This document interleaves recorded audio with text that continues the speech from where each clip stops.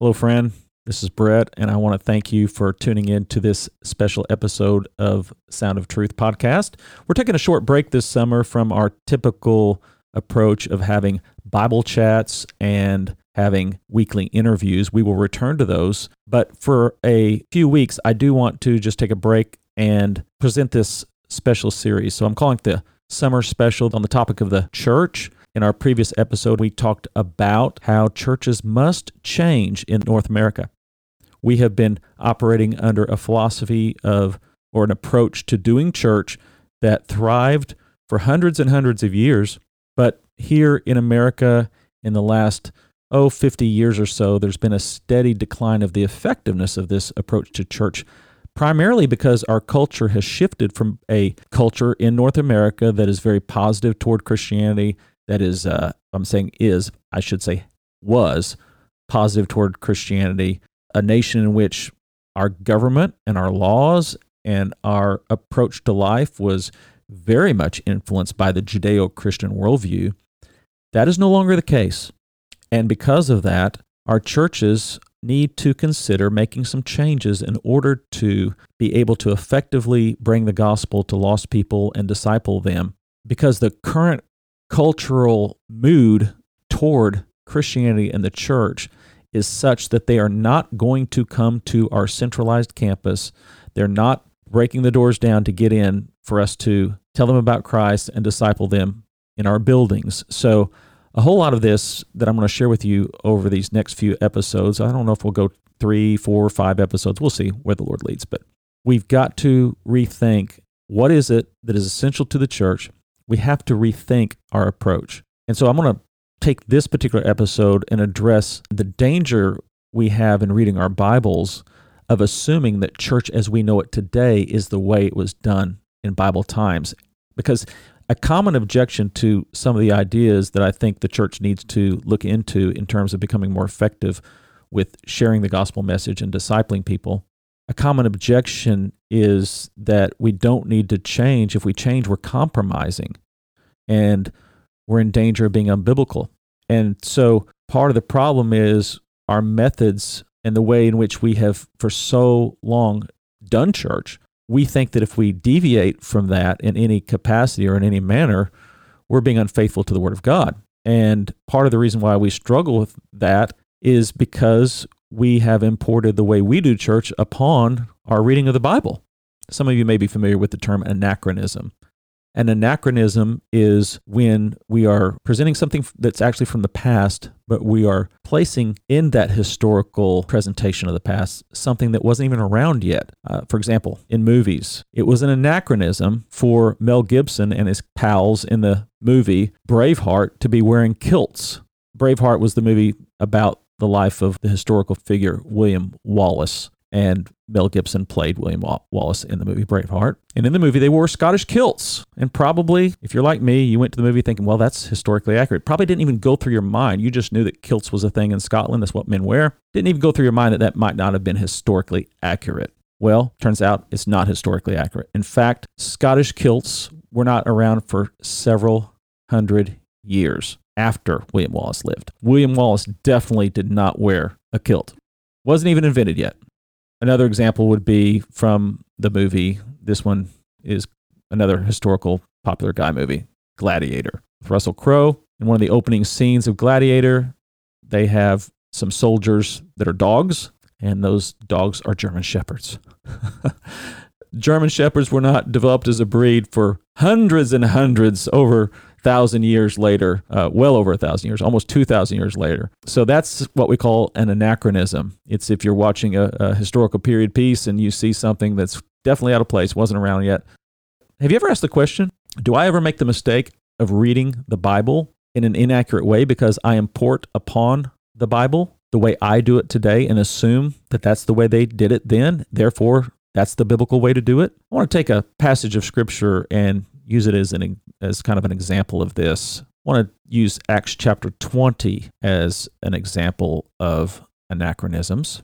I'm calling it anachronistic Bible reading, which is really a form of, I'm going to use a theological word here, eisegesis. Eisegesis is just a fancy name that means reading something into the text that is not there. And what we want to do as Christians when we read the Bible is we want to engage in exegesis. Ex means to draw out of. Exegesis is drawing out of the text what is there. Eisegesis is reading into the text something that is not there. And so anachronistic Bible reading is a form of eisegesis. Now let's use Acts 20 as an example. I want to read Acts chapter 20 starting in verse 7. Just go through verse 12. So it's not a real long passage, but then I want to point out how I have been guilty of reading this scripture through eyes that are guilty of creating in my mind a picture of that event with anachronistic errors. Here we go. Acts chapter 20, starting with verse 7. Now on the first day of the week, when the disciples came together to break bread, Paul, ready to depart the next day, spoke to them and continued his message until midnight. There were many lamps in the upper room where they were gathered together, and in a window sat a certain young man named Eutychus, who was sinking into a deep sleep. He was overcome by sleep. As Paul continued speaking, he fell down from the third story and was taken up dead. But Paul went down, fell on him, and embracing him, said, "Do not trouble yourselves, for his life is in him." Now when he, referring to Paul, had come up, had broken bread and eaten, and talked a long while, even till daybreak, he departed. And they brought the young man in alive, and they were not a little comforted, which means they were very comforted. Now, whenever we read or listen to a story, we form images in our mind of what it might have looked like when it happened. In this story, I always pictured a very large open room, much more like a modern church building / sanctuary with a high ceiling.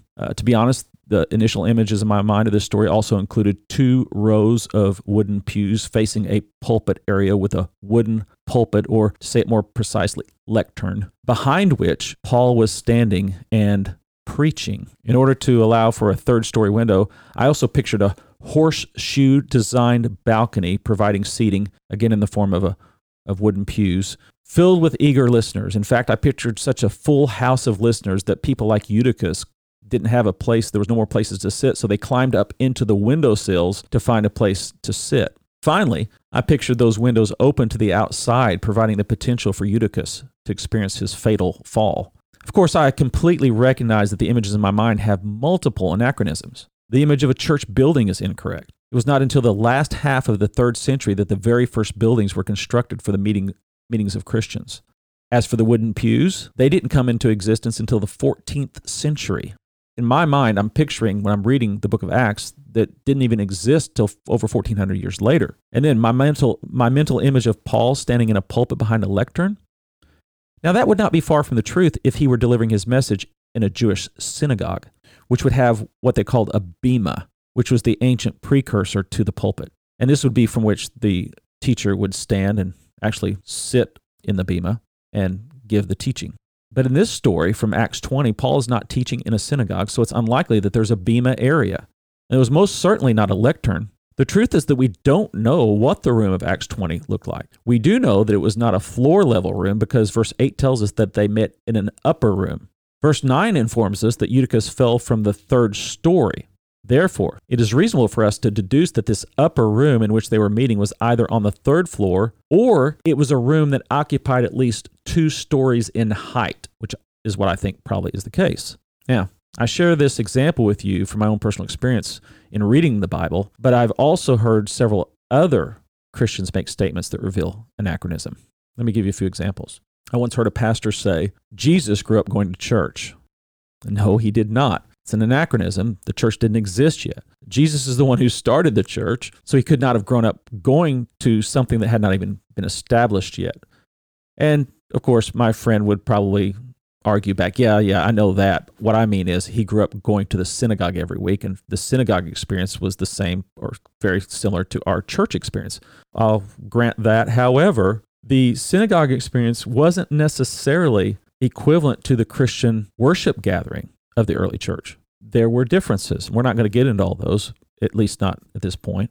But we need to be careful with assuming that Jesus' experience was similar to ours when we talk about this phrase, going to church. I'll give you another example. Acts chapter 17:11, great verse. It says, "Now the Berean Jews were of more noble character than those in Thessalonica, for they received the message with great eagerness and examined the scriptures every day to see if what Paul said was true." That's Acts 17, verse 11. And be honest, when you just heard me read this phrase, examined the scriptures every day to see if what Paul said was true. Did you in your mind's eye picture a leather-bound Bible? I did for most of my experience. I've read the book of Acts probably hundreds of times. And I can't help but in most cases take what we do today in terms of how we read the scriptures, which is usually with a leather-bound Bible, and that's what I picture in my mind's eye. I picture these Bereans going back into their homes, grabbing their Bibles, sitting in the recliner, and studying it, and looking through, maybe sitting at a desk and studying, or sitting at the kitchen table and studying it. We tend to import back onto our reading of the Bible our own experience. We know, I'm sure you know, they didn't have bound books, let alone Bibles as we know them today. They had scrolls.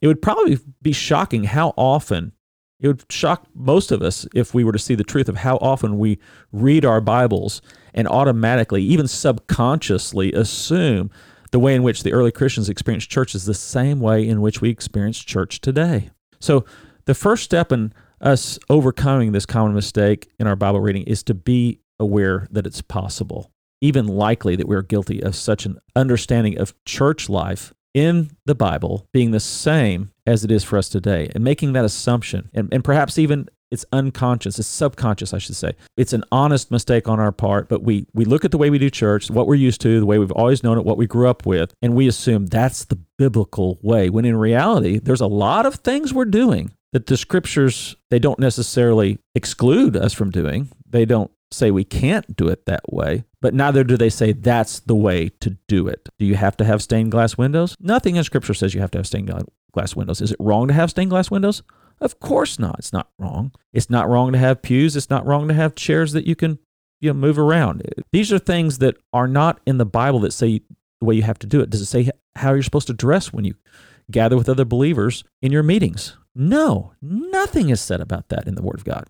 Nothing at all. So these are the type of things that over time, they become the way we do it. They become church as we know it. And then we think to deviate from that is to be wrong.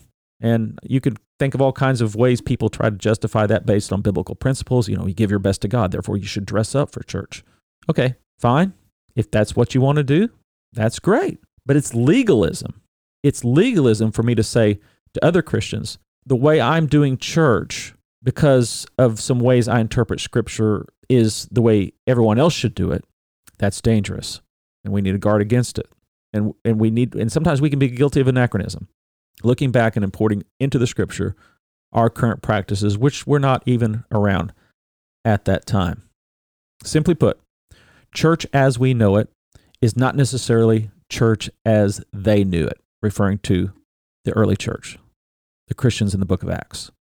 So it's vital that we avoid anachronisms and we accurately identify the nature of the church as it was presented in its original state. That does not mean that we have to do things exactly the way they did it, because oftentimes it's not prescriptive. It's not the Bible commanding us to do it a certain way.